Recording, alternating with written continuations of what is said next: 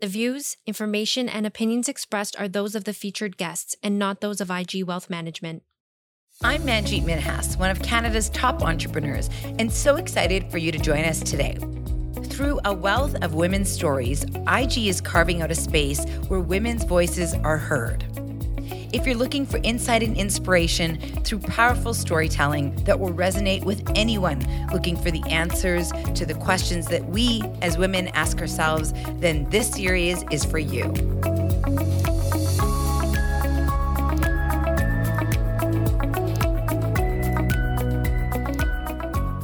We're kicking off our first episode of Season 2 with Beth Wilson, former CEO of Dentons Canada.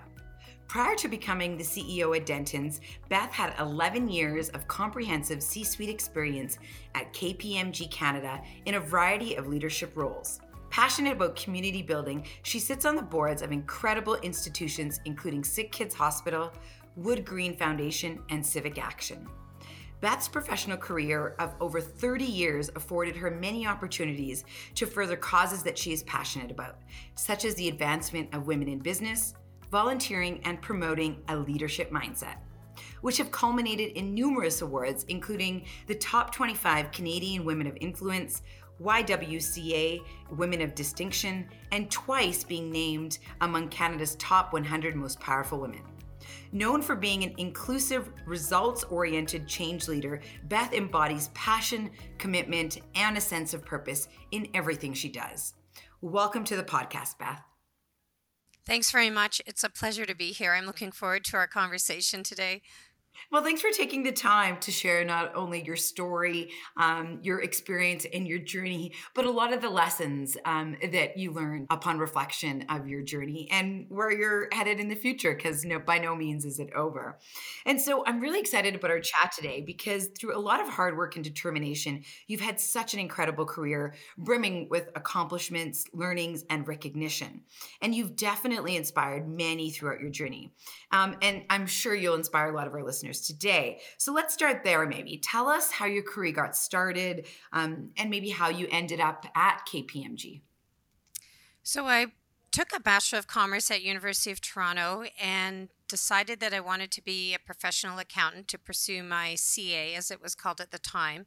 And as I approached the summer of my third year, I really wanted a summer job in my profession. I thought it would give me a leg up on getting a full-time position ultimately, but there were no real summer programs at that time. There were no co-op programs. So I cold called a bunch of accounting firms and I got one call back. I was interviewed and I was hired and I summered at KPMG's Scarborough office. And I loved the people and the experience so much that when they offered me a full-time position on graduation, that's what I took. And that's really where it all began.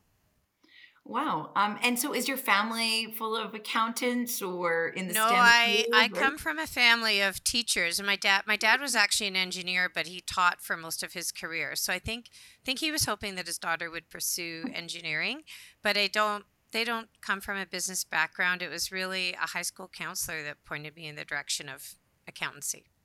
Oh, got it. Yeah. My dad's an engineer too, and my brother and I did engineering also. And funny enough, just like you, I really wanted to get into and learn about what it might be as a career as an engineer, except I decided that after my first year, and I cold called and got no jobs. I got a bunch of rejections. So maybe after third year is a better time to do that. Maybe.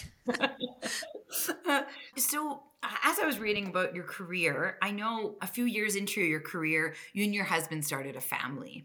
And one of your former leaders at KPMG said in an interview that you're a proud mom and given the chance, you'll talk anyone's ear off about your husband and your two boys. I do the same thing, but I have two girls. And that you're driven, but you have your priorities straight. And I found that really fascinating in a variety of ways, because I'm sure so many listeners can relate that either they're planning families or in the midst of it. And so how did you manage the responsibilities of when you wanted to start a family and became a mom? And then also investing in yourself, in your career.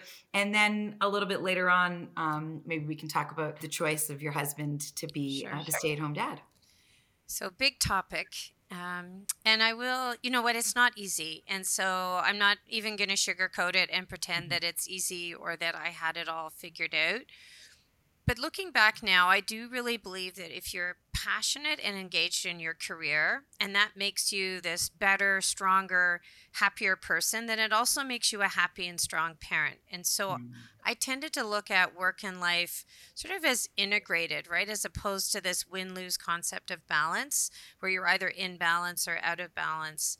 I also put a lot of supports around me. So my mom, she was a teacher. She went back and got her master's. She became a principal. So her career was really important in our household at a time when you didn't see a lot of that. And she taught me pretty early on to put the supports in place that I needed. So she used to say, look, if you're choosing to work and be engaged and earn money, then you should spend some of that money to make the quality of time you have with your family worthwhile. So, when I was growing up and we were, kind of middle income family living in the suburbs, we had a cleaning lady, which was pretty, unusual at that time, but it was just a good example, right, of my mom role modeling what you needed to do to make it work. And my husband was fully engaged, and we can talk about this a little bit more in a minute, but he took parental leaves after my mat leaves finished. We shared drop off and pick up. We shared housework. And then I tried in those early years when the boys were really little too, to just put some reasonable expectations around myself at work. So I did my networking at lunch or through my community involvement, not in the evenings, not on a golf course all day Saturday. And I had a feeling that it probably slowed me down a little bit compared to male peers. I may not have made as many contacts as them, but it was just a choice I made, and I was okay with it. I knew that I could do more later once the boys were older.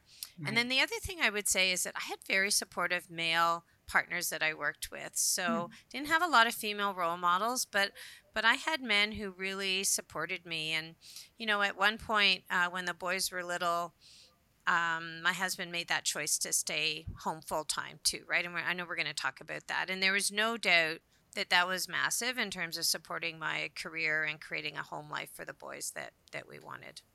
Yeah, I want to pick up something you said right in the beginning, was that I too believe in work-life integration, not balance. I've always said that I think work-life balance is BS because there is no perfect balance. It's always a tightrope, and that we all want and need, I would say, a lot of different, not only relationships, but things in different times in our life. And we all have a plan for that, whether there is kids involved or a spouse involved or whatever it might be. It might be caregiving for aging parents. There's a lot of other things that are just not about our career, that talk to us about a life, not just work. And so I love that you also believe in that, and you touched on happiness, and my grandma used to always say, loosely translated from Punjabi, is that happiness isn't a destination, it's a journey. Right. And that you can't think that, next year I will get there, the year after that, when the kids are 5 or 10 or out of the house, or I get this title or that it is a journey. The boys are interesting because there are lots of times when I would feel guilty because I'd open, the journal from kindergarten, or I'd read a homemade Mother's Day card, and the boys would talk about their hardworking mommy who can leap tall buildings and, show me with a briefcase. And so the guilt is always there, I think, but, as I got older and as I was pushing myself in my career, I came to realize they were just really proud of me and so supportive. And I think, having that sort of career is a good role model for them as well. I mean, they really grew up seeing the world quite differently, right? Through the eyes of a mom who was very active in her career, and they articulate those values themselves. Yeah, funny enough, those written cards, so usually it's like a blank sheet, and it used to say, "My mom is good at cooking, and I'm a horrible cook." And I remember my little daughter, she had written "ordering from Subway," and I thought, "Oh my God, the teacher's probably like, what the." It was interesting that somebody asked me in an interview over International Women's Day, that what can men do to be better allies to help women reach their goals, and spouses in particular. And I said, do the laundry. And I wasn't joking. Everybody kind of laughed, and I thought, no, actually, I do mean that, because no matter what happens, the laundry has to be done. There has to be food in the fridge. Like, the toilet's got to be clean. Kind of like you mentioned that your mom had told you. And I do think that sometimes those things are undervalued and underrated as to how and who takes responsibility of those things getting done. And I would add something to your phrase, do the laundry, which is do the laundry without being asked. Very good point. Very good point. I agree with that. And so talking about that, I guess, is that when your husband decided that he was going to stay at home with the children, because we definitely see that happening more often now. But at that time, it was not something that I feel was the norm.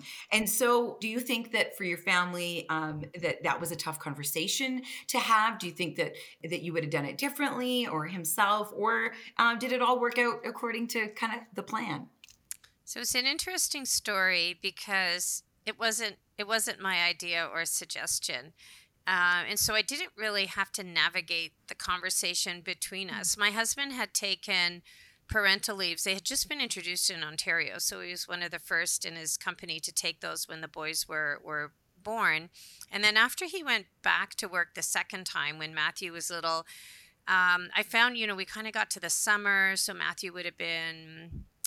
Matthew was a year and a bit by then, and he started joking about staying home, sort of saying, "Oh, I can do a better job than the day nanny we had." And then finally one evening he said to me, "No, like, I'm not joking. I'm serious about this. I want to stay home." And I was a partner by then at KPMG, so we could afford it, and we were living, we had modest life in a modest home, and we could certainly make it work financially. So we did it. But it was really hard for him because it was not common at all. For reference, that would have been 20 years ago. And his parents, who had a pretty traditional household, I would say, they were really concerned. They were concerned about him in terms of, would he be unhappy, and what would he do as the boys grew up? And it seems like a really different choice. And he found that men would joke a lot. So men would joke and say, "Oh, that's awesome. You must be on the golf course all day."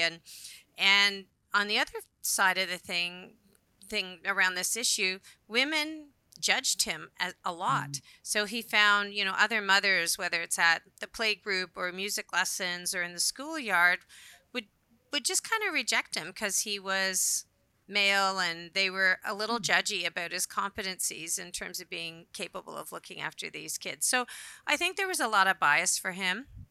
That's changed for sure now. But even for me, there was bias. People would say, "Well, she's not a good role model because her husband stays home."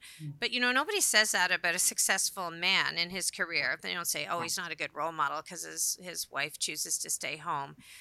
Instead, they're like, "Oh, he's a great dad because he leaves once a week to go to soccer practice," right? But for women, it's the opposite. So thank God that's changing. More and more men are taking parental leave. You see more men choosing to stay home. I just think the most important thing here for people is that you have really open and honest conversations with one another about, what do you want your family life to look like? What kind of childcare? What kind of financial commitments are you going to get yourselves into?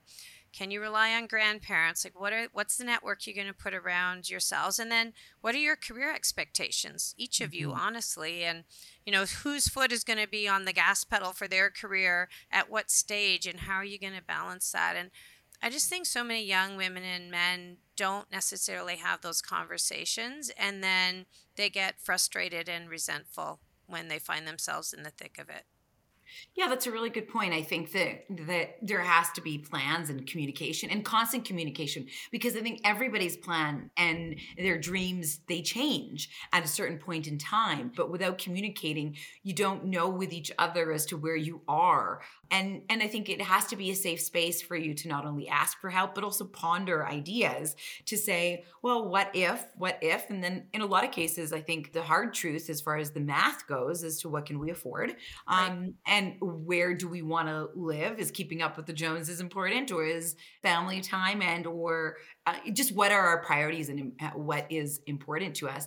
And I love that because I grew up with zero family around me here in Calgary, as in no aunts, uncles, no grandparents, nobody. It was just my parents and my brother and I, which is very different and unique, definitely for Indian families, but also just unique. And now my kids have all of their aunts and uncles, all of their cousins, both sets of grandparents, literally all within 10 minutes of them in the city. And so I rely on them all a lot. And that was the plan before my husband and I decided to have kids, because I thought to myself, well, it takes a village. I've seen how it works on the other end, which was great, but I do want them to know family, and I want them to be a part, to bring some things as far as values, culture, religion, things that maybe I am not an expert in, but also maybe don't have the time to bring into their life.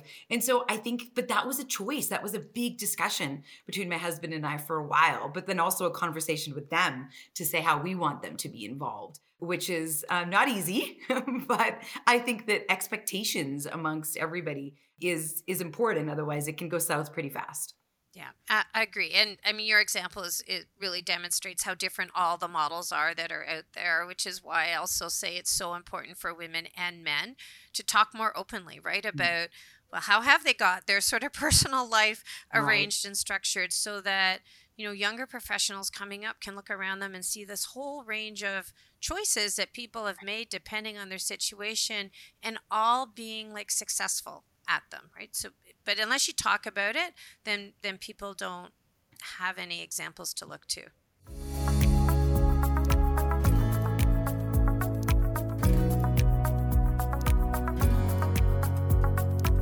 Let's talk about KPMG now. Your reputation while you were rising through the ranks at KPMG was absolutely exceptional. Not only were you the smartest person in the room, according to many colleagues, but you were often the only woman. And you were the second woman to be appointed to the firm's management committee, which is unbelievable as to, I can't imagine how that must have felt. But you saw opportunities for more inclusivity when you were appointed. And so one of the first things that you did unprompted was that you created a maternity guide or resource for pregnant women and new mothers.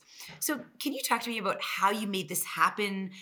Did you have a network that you could tap into, allies, mentors, sponsors that maybe you leaned into or on to develop this model? But why did you think that it was important to trailblaze? That's an interesting example, and that story goes way back. I actually initiated that project before I was on the management committee. I saw a need for it based on my own experience, and I felt that the issue of retaining women could be solved or alleviated to some degree if we all just had better proactive conversations. There's a theme here about communication and conversations as I talk to you today, but if we had better proactive conversations about it, instead of the woman heading off for 6-month leave or 1-year leave and nobody wanting to have this conversation about how engaged does she want to be while she's on the leave, what does return look like, what are her expectations on return. And so yes, I did pull on a network for that. I worked with other women who had lived the experience. I pulled in an HR manager who would have kind of the professional expertise, and then I socialized the idea with a number of partners in the office. The interesting thing about this story is that a few years later, before I was on the management committee, I also leveraged our first diversity council to propose better mat leave for partners and parental leave for dads. And I took that to the management committee, and it was rejected at the time. So one of the first things I did do when I joined the management committee as the chief HR officer was to leverage the HR team and repropose that. And I was successful that time around. And I think it was because I had sat at the table. So I had a better feel for how to make the business case, how to alleviate some of those like financial and other concerns that other leaders had and appeal to them in order to approve it. So, my point in that story is that you need women in the seats of power so that they can influence and impact on how decisions are being made. And then they can also better arm their teams, right? So that when their teams present or bring forward an idea, they can be more effective at pitching those solutions. And so what would your advice be to women who bring up something and it gets shot down like you did the first time?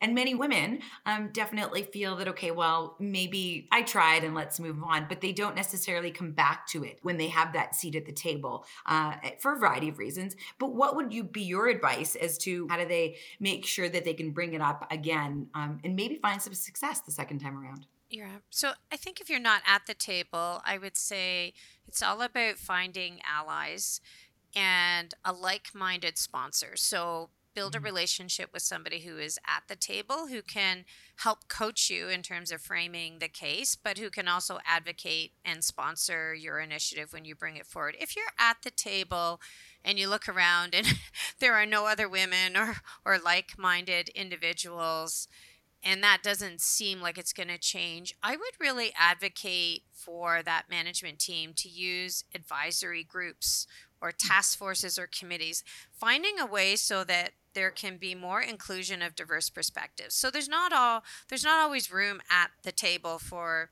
all of those views or to create more seats. And so I think one of your roles, if you're sitting in a position of power, is to find a way to bring those voices to the table by, as I said, task forces or committees or advisory groups.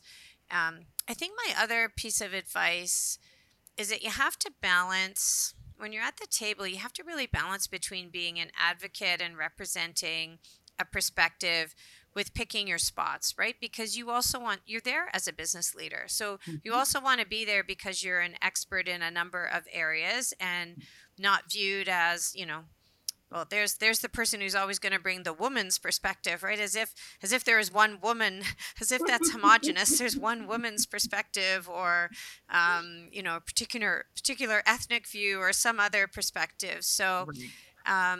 I think somehow, as you just can't represent the diverse views of all women because you have one particular lived experience. So the other thing I found sitting around the table was I had to educate men and others to say, well, this is my perspective based on my background and experience, but this is not necessarily, you know, a consensus view of all women in the organization. So let's find a way to bring more diverse voices to the table so that you get a better picture.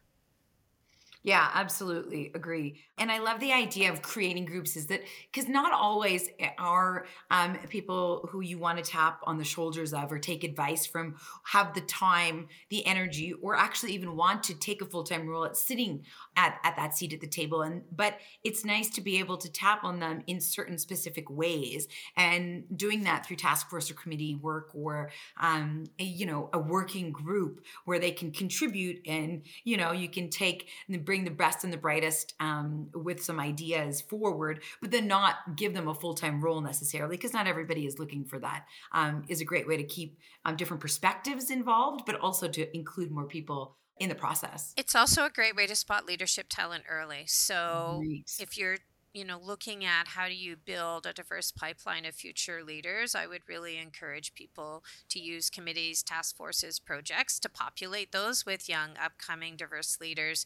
And what a great opportunity, right, to see who's really got some of those competencies that you're looking for and to get them some profile in front of senior leaders.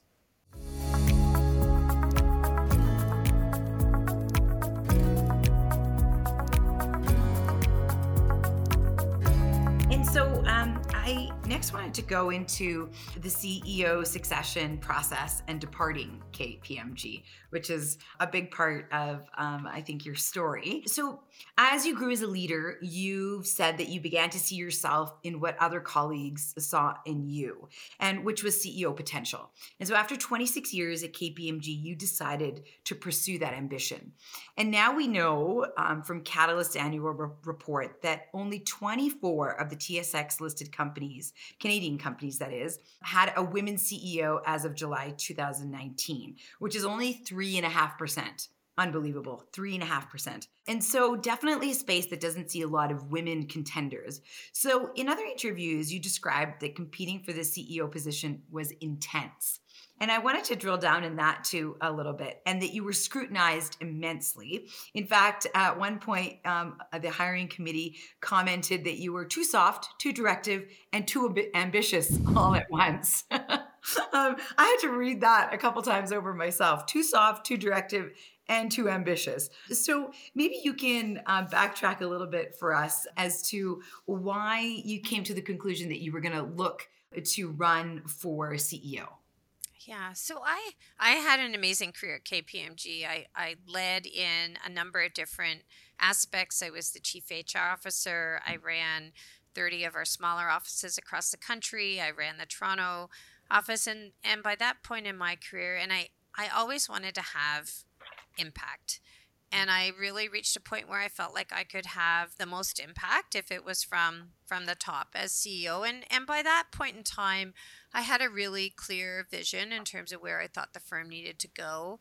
I had a clear thought on strategy, and I also was a pretty seasoned leader. So I had confidence in my own beliefs in terms of how I led and my values. And so I felt the time had come. And as I said, I think in that interview that you read from, others had signaled that to me, Right. whether it's mentors, sponsors, other leaders. So I threw myself into it. I went all in. My family went all in. So I jumped right into it, and I really felt inspired and more passionate about sort of anything than I've ever felt in my life in terms of what I was putting forward. And so when you put your hand up to say that you were going to compete for the role of CEO, how did you think the process would not only be, but what did you put on yourself to say that I'm going to compete, and in what manner am I going to compete? Oh, that's a really good question. So I believe I had a sense of I understood what the process was going to be. And it was a very rigorous process, and it involved leveraging an outside executive search firm who conducted a lot of psychometric testing and interviewing. I knew there would be panel interviews with board members, a pitch to the board. So I understood the process and what was involved, and the amount of preparation and work that would need to really, really go into that. What I promised myself, as I said, I had sort of these three pillars in the strategy that I felt were critical for KPMG for the future. And so I just kept anchoring to those three pillars. And I had a really good sense of myself by then. And I believe in what I call people-centric leadership, which is all about putting people at the center of your strategy and getting that right, and then everything flows from there. So as I went through the process, I really just reflected that in all my interviews, all my conversations. I felt like I had all of the competencies, all of the experiences. I'd made all kinds of important, tough decisions in the firm. So I felt really confident in my capabilities. I think the part that I probably underestimated initially was the process. Even though it was a rigorous process, it's politicized. Maybe it's always going to be politicized in a partnership environment, but it was more politicized than I thought. And I think women are maybe naive about that going in. And so at a certain point in the process, I made a decision about how much politics I was going to play or not. And it just, I hadn't thought about it ahead of time. It just sort of came from inside in terms of where I was comfortable and where I wasn't comfortable. And maybe that was a disadvantage at the end of the day. I'm not sure. The other thing I thought about the process, the way it had been designed originally, was that it should help eliminate some of the bias, and you referenced it in your opening comments about this sort of double standard.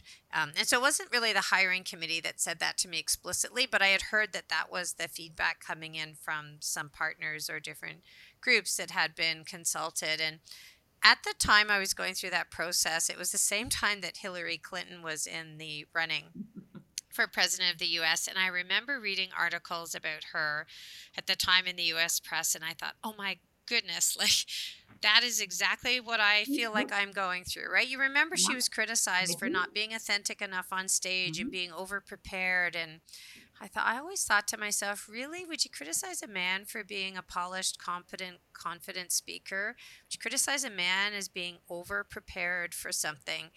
And so it's that double standard, right? Where I think Organizations are still uncomfortable because we just don't have enough women leading, uncomfortable with that more female style of leadership, and understanding that it can be strong and effective leadership. It just looks different than what you're used to seeing. Right. And I couldn't agree with you more. It's different. And that doesn't mean that it's bad. And that whole notion that women need fixing in their leadership style, as in, a lot of people believe that they avoid conflict or that they don't take risks or they're too emotional. And I think that it's just different how women lead often. And so how did you, because I imagine it was a fairly lengthy process, how did you keep some of those emotions in check and make sure that you weren't getting maybe too scared and not putting yourself out there, or too excited and maybe taking the job on sometimes before you even had it? I can also imagine, as it is for a lot of women, when you are at those top ranks, it is lonely. It is lonely to talk, to find somebody to talk to about the excitement, about the hesitations, about how maybe scared you could be as to what it could turn out to be, whether you are successful in getting the CEO position or not. Yeah, so I put some resources around me. It's, again, familiar pattern. I had two things there. One, I've been a member of YPO, Young Presidents Organization, for many, many years. And so I have a forum that I've been with for, close to 10 or 11 years now. And that forum group was a huge support to me because it's a safe place to go and really share how you're feeling, for them to hold a mirror up for you, to call you out on your emotions, or some of the things that you're thinking. So that group provided a lot of support. But I also put a small group of supporters together around me from KPMG. So other partners and leaders who were a sounding board for me in terms of my ideas. They gave me feedback on my presentations, on the things I was putting forward. And they were really, it was a small group that I would go back and consult with right after different stages of the process. I would call them together and say, okay, these 3 tough questions have come up. Here's how I'm thinking of addressing them. What's your feedback? Can you criticize it for me? So putting together these little different advisory groups, I guess, and support groups, if you want to call them that, is really, really helpful because you don't feel like you're going through it alone. And then my family is just completely unconditional love, unbiased support. And my boys were older, so they completely understood what I was doing. And I just found that was a place where I could forget about everything that was happening in the process at KPMG and just be myself. And, my older son, he's a great public speaker, so I even rehearsed my board speech with him and had him give me feedback on that. So engaging my family in the process as well really, gave me some emotional support too. I love that. I love that you built and tapped in the network that you had built up into that point, because I think that a lot of people definitely wonder at times that I'm building a network, but when and how do I use them as a resource? And I love that you decided that this is the time that is important for me to kind of, I don't want to say cash those chips in, but take those relationships to the next level where they can help give me some honest feedback that I'm sure that they did. It's interesting. So when I was about, my goodness, 8 years ago now, about to go on to Dragon's Den, and I wasn't really sure about it, and I had said no first, and my family kind of pushed me into saying yes for a variety of reasons. The first thing I did was actually pick 10 people that were closest to me, and I felt the most honest, and asked them 10 very pointed, detailed questions about myself and about me. And I told them not to put their name on it, but to just really be frank and open about it. And I was really amazed at some of the responses that I got back, because I feel that too often enough, we don't ask others close to us their true opinion to help us become more self-aware and help us improve. We often are trying to look at the mirror ourselves, and that's very, very hard to do. And so the good, bad, and the ugly, I think, is always really nice to have some people around you, but you do have to prompt and you do have to ask them often. Otherwise, unsolicited feedback from no matter who it is really hard to come by. And getting that feedback from people who are giving it to you from a place of goodness, right? Mm-hmm. That is so important, as opposed to, the snippets and the bits and bytes you get from, all the chatter and the chirping that's going on around you. That is not helpful feedback. But when you know it's coming from a good place, that's gold. Right. Yes. So basically, Twitter is not helpful feedback. I agree. So what would your advice be to women that are listening that have ambitions to rising to a CEO position? And maybe we can talk a little bit about that word ambition also. So ambition's a great word, and you should use it and embrace it and love it. And I learned that lesson by attending the Judy Project, actually at Rotman, which is a whole other story, maybe for another day. But ambition is often considered a dirty word, right, for women, but it's not. I mean, you can be ambitious for your organization. You can be ambitious for your community. You can be ambitious for your country, and you can be ambitious for yourself within that. So there's nothing wrong with being ambitious. And so I would encourage women to get comfortable with that and using the word, even if they just say it to themselves or write it in their journals. My advice is go for it. So you take the risk. Do not hold yourself back out of fear of failure. And you will fail along the way, right? I failed at becoming the CEO at KPMG, but I wouldn't avoid that experience or, do that differently. I learned so much about myself. Ironically, I gained a lot of confidence. I gained a new understanding of the courage and the resilience that I could find within myself that I didn't even know existed there. So I wouldn't change anything. I'm a stronger person for having attempted it. I think the other piece of advice I would give to women is to invest the time to really understand and know yourself. So anytime you have an opportunity to take a leadership course where they're going to do one of those leadership, assessments or 360s or psychometric testing, I would encourage you to just grab that and save all that over time, because over time you will see objectively a pretty consistent description of who you are as a leader and what your strengths are as a leader. And then you can be really confident in that. You don't have to try to be somebody else or model someone's other style of leadership. You've got your style of leadership, and you can be successful. And I spent time, I had a sabbatical at one point at KPMG that was part of the process. And I spent a lot of time that summer just journaling and reading and getting a handle on what I believe in and my values. And so again, I think any of that self-reflection can make you a stronger leader. The other advice I would give women and allies, people supporting women, is to practice describing your achievements using business language. So outcomes and results. So she's decisive. She has a good eye for talent. She can make tough decisions. Too often we use language when we're describing women's accomplishments that is not helpful. Like it's soft and it's different than what we use for men. So I would encourage women to find champions who will use that language to describe you.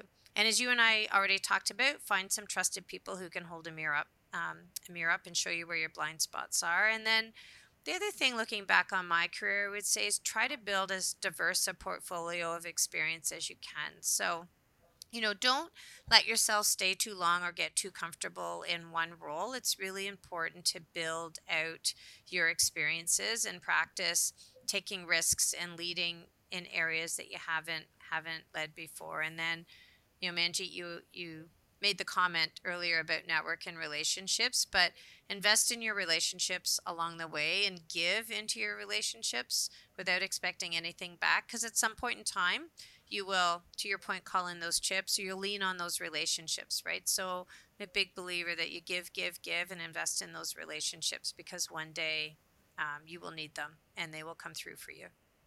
Yeah, very good points, definitely. And I like that you love the word ambition, because I do think that we do have to talk about it in a positive light more and more, because I do believe that we all have to create the highest, grandest vision possible for our lives, because you become what you believe.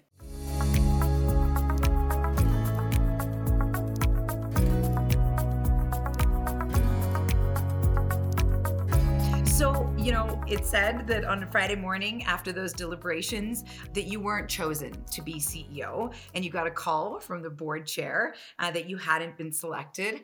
And I love that you shared that you went home and that you cried and your 18-year-old son hugged you. And I think that is good. And it's okay for us to all share that we just all just move on, that you mourned for something that you had worked for, but then you picked yourself up and you decided that it was time to walk away from KPMG. So can you talk a little bit about how you came to that decision and how you knew that it was the right decision? Because I think so many people, and I definitely still have a lot of this back and forth as to how do you know when it's the right time to walk away? Mm-hmm. Well, and that it didn't happen overnight, and Mm-hmm. it probably shouldn't happen overnight, given I was 26 years with the firm. So I was devastated, obviously, given how much emotionally and intellectually I had put into this. But I really didn't want to make just an emotional decision. So luckily I had the summer. We spent a lot of time at our cottage. So I took the summer to just sort of process the emotions. And someone said to me, it's a grieving process. So you have to go through all the stages of grief. I know you didn't lose a family member, but it's the same thing, right? You're going to be really sad, and then you're going to be really angry, and then you're going to be resentful, and you're kind of going to go through all these emotions, and they were right. So I took time at the cottage and a couple trips to really think about whether my views and the things that I really believed in were aligned with the direction of the new CEO. And I spent time talking to that individual to understand his strategy and where he saw things going, and exploring whether there was meaningful leadership roles for me, and there were leadership role opportunities for me, but whether I thought they would give me both like the personal growth and the opportunity to have this impact that I desired to have. And after a few months, Manjit, I couldn't square the circle, right? I couldn't see myself as thriving and having the impact I wanted to have in a role. And so, once I kind of mentally decided I was going to go, then I felt like, okay, now I'm just holding other people back, from moving forward at KPMG. And so I left without having something else yet to go to, just with the belief that I would find something amazing. I knew in my gut that was the right thing to do. But then the logical part of me was like, are you crazy? What are you doing?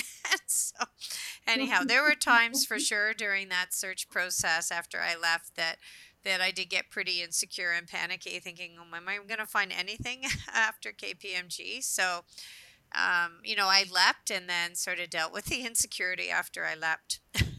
Got it. Got it. And so, I think, and I have a couple books that we both love. Start with Why by Simon Sinek and How Will You Measure Your Life by Clayton Christensen. And so while you were coming up with your concrete actions as to how you wanted to improve and move forward, what did you kind of dream for yourself?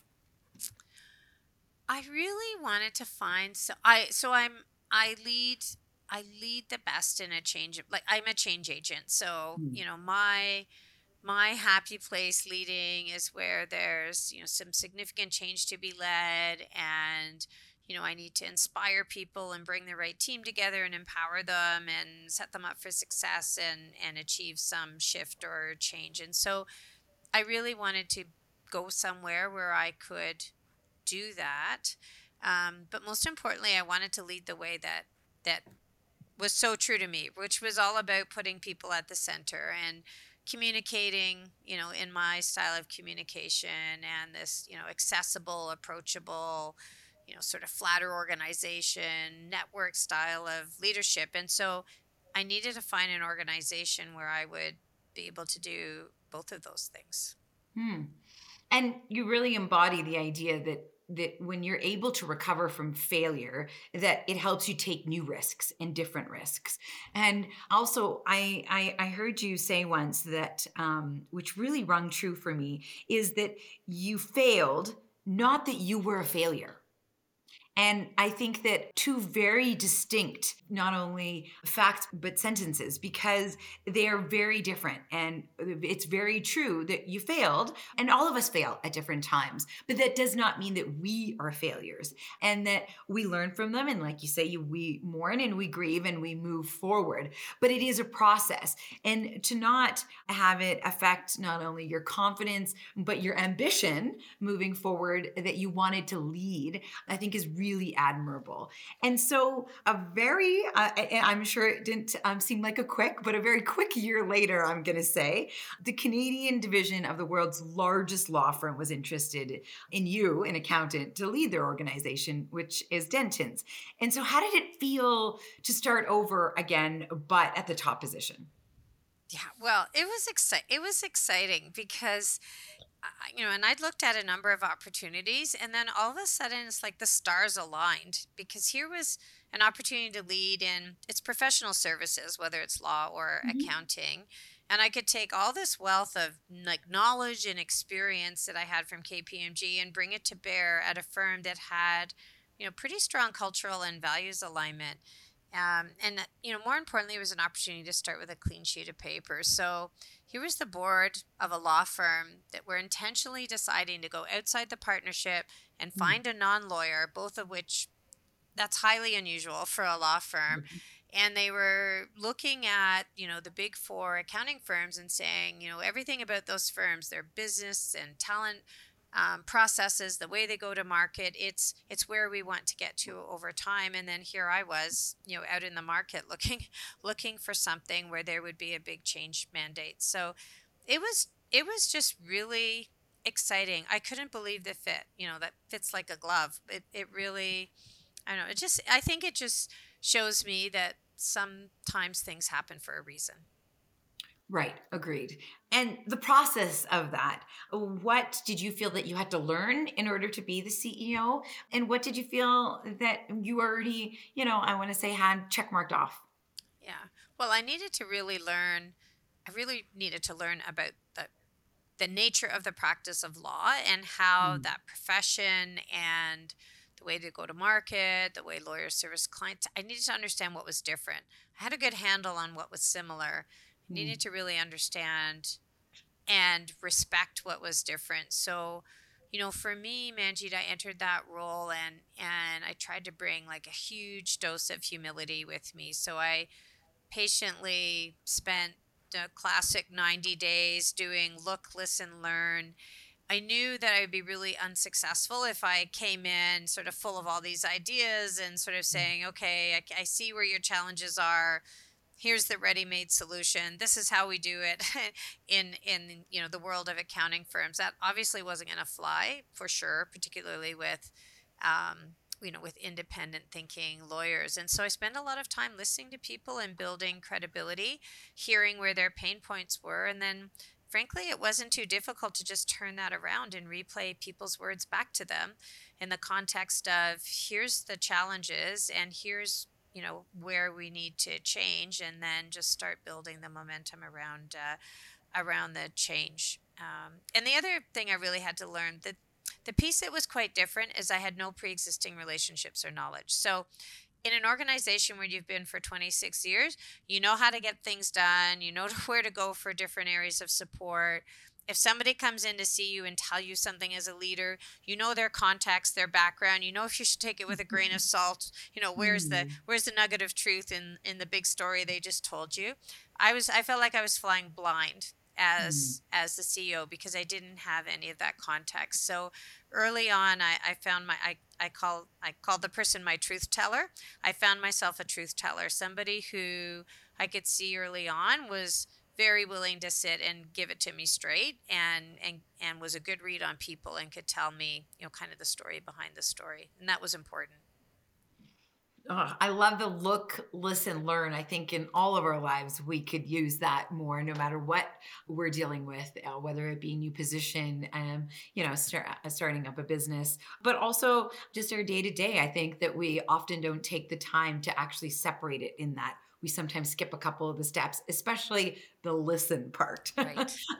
which I admire, because usually as a leader, we are often, I feel, talking more than we are listening, and that can be hard because we feel that is expected of us. But important to understand that we too have to look, listen, and learn in order to be better leaders, and that's not a bad thing by any means. Yes, and listen, I would say listen with a sense of curiosity, right? So not just passive listening, but listening to really understand the why and the how underneath the message that's being shared with you. Absolutely. And so, how did the pandemic affect you, not only as a CEO, but leading an organization through this time? Yeah, and I can't believe, we're still sort of in a pandemic, although We're I both guess at home, I the guess, sky is still. bright. The sky is bright. Um, yeah, I certainly didn't take on the role of CEO expecting I was going to lead during a global pandemic. Maybe I'll talk about the personal part first because Hmm. it's hard to separate the two. Personally, in the early days, I found it really difficult, like everybody did, right? In terms of my own level of anxiety about coronavirus. So, I've had asthma ever since I was a child. So I had a real personal anxiety around this thought of, something attacking my lungs. And I used to lie in bed at night and I mean, I know what it feels like to not be able to breathe from when I was a kid and I had unmanaged asthma, and that just scared me, to be honest. And Right. then the other piece of it is I'm an only child and my mom is, 80. She has some health issues, and so I was desperately afraid for her. And during the pandemic, I guess it was October of the first year, she made the decision to move into a retirement home. And so then that was a whole other ballgame because often they would be isolated or quarantined. And so it fell to me to be her primary caregiver in terms of buying her groceries and bringing her things. And that involved going weekly to get a PCR test so that I could go in Wow. to see her. And then on Hmm. top of that, I was trying to like lead and manage the firm as a CEO. And so it was actually, I found it pretty overwhelming and difficult in the early days before vaccines. Once the vaccines came, I felt anxiety alleviated. But I remember one time I was getting my groceries, and of course you're not, you're only allowed one person to go to the grocery store. So I had Hmm. like my groceries, I had my mom's groceries. I was trying to go the right way up and down the aisles, had my mask on, and the whole experience was really just anxiety laden. And I remember I got out to my car and I must have been exhausted too from all the decisions we were making at Denton's. And I got in my car and I just sat and I literally broke down and cried. And I thought, this is ridiculous. I'm an Hmm. accomplished person, I'm educated, I'm a CEO, and I can't even cope getting groceries. So, how are my own team members and people feeling? And so, I sort of tell you that story because I think it segues to the leadership part of COVID. And, we had to make all the difficult decisions that all businesses were grappling with. But I really tried to be transparent and authentic with our people and to start with a place of understanding in terms of their own anxieties and issues and challenges as they transition to working from home, and young parents with little kids who couldn't go to school or they didn't have daycare, or people like me dealing with elderly Hmm. parents. So, throughout the whole pandemic, we really tried hard to communicate in a number of different ways and be authentic and be transparent about the decisions we were making, the information we had, or frankly, often didn't have when we were trying to make those decisions, and when we would next kind of revisit the decisions and make changes. And I found by sharing those stories with our people, I had legal assistants, I had office services, people writing me directly as a CEO, asking, Beth, how is your mom doing? And I thought, you know what, that's great, because at a time when we're isolating everybody at home and there's Hmm. no personal connection anymore, people really need to feel connected to their leadership. And I'm sure they appreciated that vulnerability because we were all going through a lot of things. And like you say, everybody was making decisions about their own, often their career, their family, their colleagues. Right. It was a lot on a lot of people. And at different times, I agree with you, whether it came out grocery shopping or in the umpteen Zoom of the day, or, your kids or your pets or whoever it might be, and dealing with other issues, us taking it on as women, especially, I feel, all on our shoulders. And I think, unfortunately, that showed a lot with, the numbers as to how many women were leaving the workforce, mental health issues with women, just a variety of, and I'm sure, unfortunately, probably much more to come, which we will see the long-term effects of. But it is something to be said that you were open enough and vulnerable enough to talk about it, that you were dealing with it too, and that you weren't built of Teflon, that you were, just because you were the leader or have a title of CEO, that you're not human. And I think that is incredible leadership, to be able to understand and have empathy with those that you are leading. Yeah, absolutely. And in the early days of the pandemic, I think what was really hard too for leaders is that the information was really imperfect. There's Mhm. no playbook No. written for how to lead through a pandemic. I mean, everybody has business continuity plans, and maybe Mhm. some organizations had pandemic plans back from the day of bird flu or something, but not Yeah. not that was really going to help you through this. And so early on, you were making a lot of decisions with imperfect information, and that makes leadership teams really uncomfortable. So it was important to do the best you could with what you had, and then really make these decisions in a principled way, and then adjust them as the information changed. And sometimes the information changed by the time you got up out of bed the next morning, right? So Very true. yeah. And what do you feel that you have kept with you as far as what you learned through leading through the pandemic, especially that first year, about vulnerability and about having courage to make decisions and sometimes go back on them and pivot, but also just in some ways is just putting yourself out there. Authentic, sorry, not just communication. The importance of authentic, timely, transparent communication, for Mhm. sure. I would say, Manjit, people will understand if you don't have all the information, and if you're clear on what it is you don't have, and if something changes in the future, when and how you're going to change the decision. That's key. The other thing I learned, and you don't really think of law firms as being all that agile, but people are way more agile than we gave them credit for. And when I look at how Yes. quickly people pivoted, and you look at the adoption of technology and how it's really transformed, right? The way we communicate, the way we meet, the Mm. way we market to clients, the way we service clients. We were probably, well, I guess we were about 2.5, 3 years into our 5-year strategy. And so one of the upsides of COVID was that it really accelerated the whole technological transformation part of our agenda. And that's a great thing. There's a lot of innovation that happened in a very short period of time without a lot of money being invested either. So I think that's an interesting lesson. Not that we want to recreate the environment of a pandemic in order to spur innovation, but there was something there that was revealed about the ability for even large organizations to be pretty agile. Agreed. And I think individuals too, that we're all so Absolutely. much more capable than we think we are of being agile and also learning. I was definitely not one who is very good with anything IT, but I also will admit I didn't really try very hard because there was a lot of people around me, including my kids, who I would give things to, being like, figure this out and give it back to me. And so I think that we all learned about ourselves as to how quickly we could learn and figure it out, but how we can actually navigate technology. I would say my parents, my grandparents, everybody learned very quickly, even when they, I think, for a very long time, maybe doubted their skills, especially when it comes to technology and how connected it can really make you if you take the time to learn it. And so, in closing, I want to talk about maybe what's next. And I really do appreciate you sharing so many of your inspiring stories and insights with us today.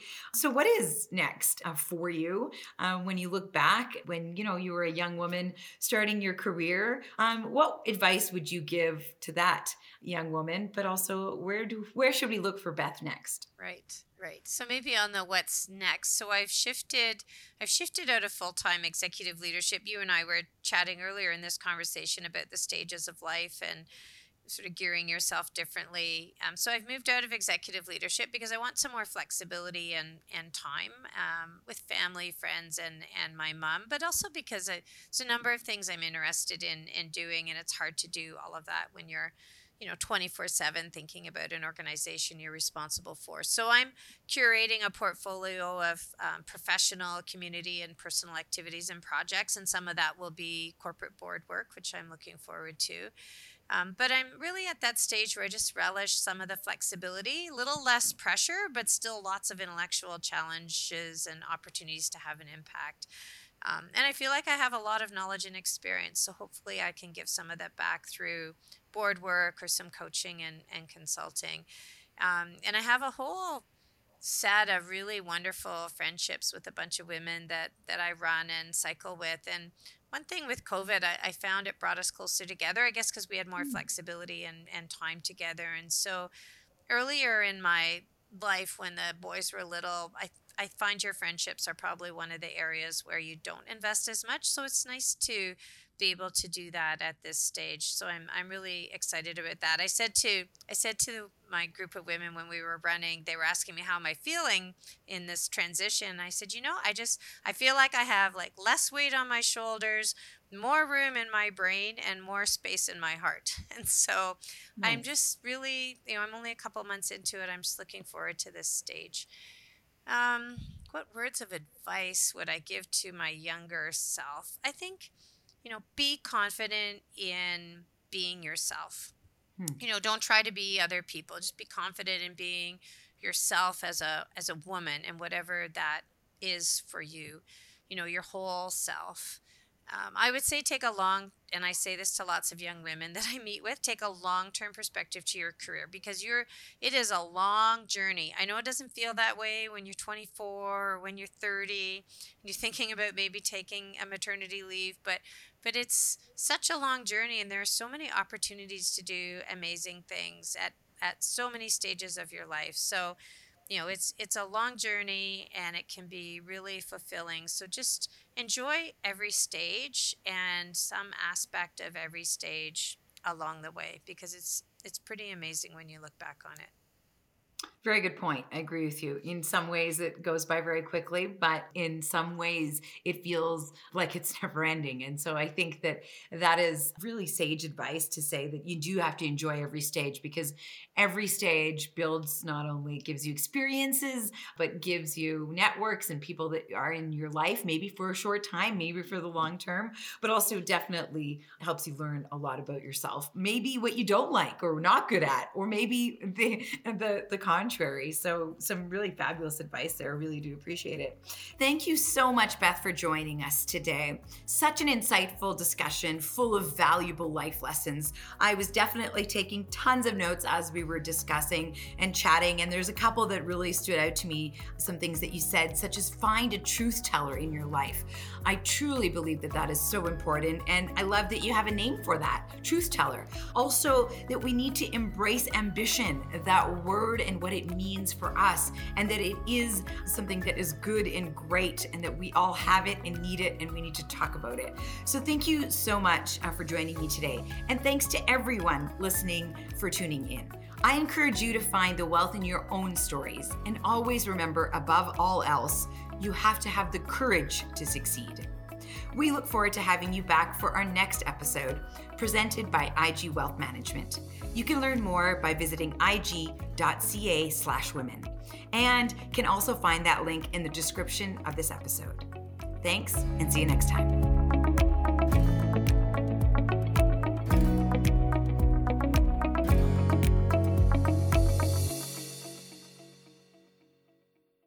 This has been A Wealth of Women's Stories, hosted by Manjit Minhas and presented by IG Wealth Management. The views, information, and opinions expressed are those of the featured guests and not those of IG Wealth Management.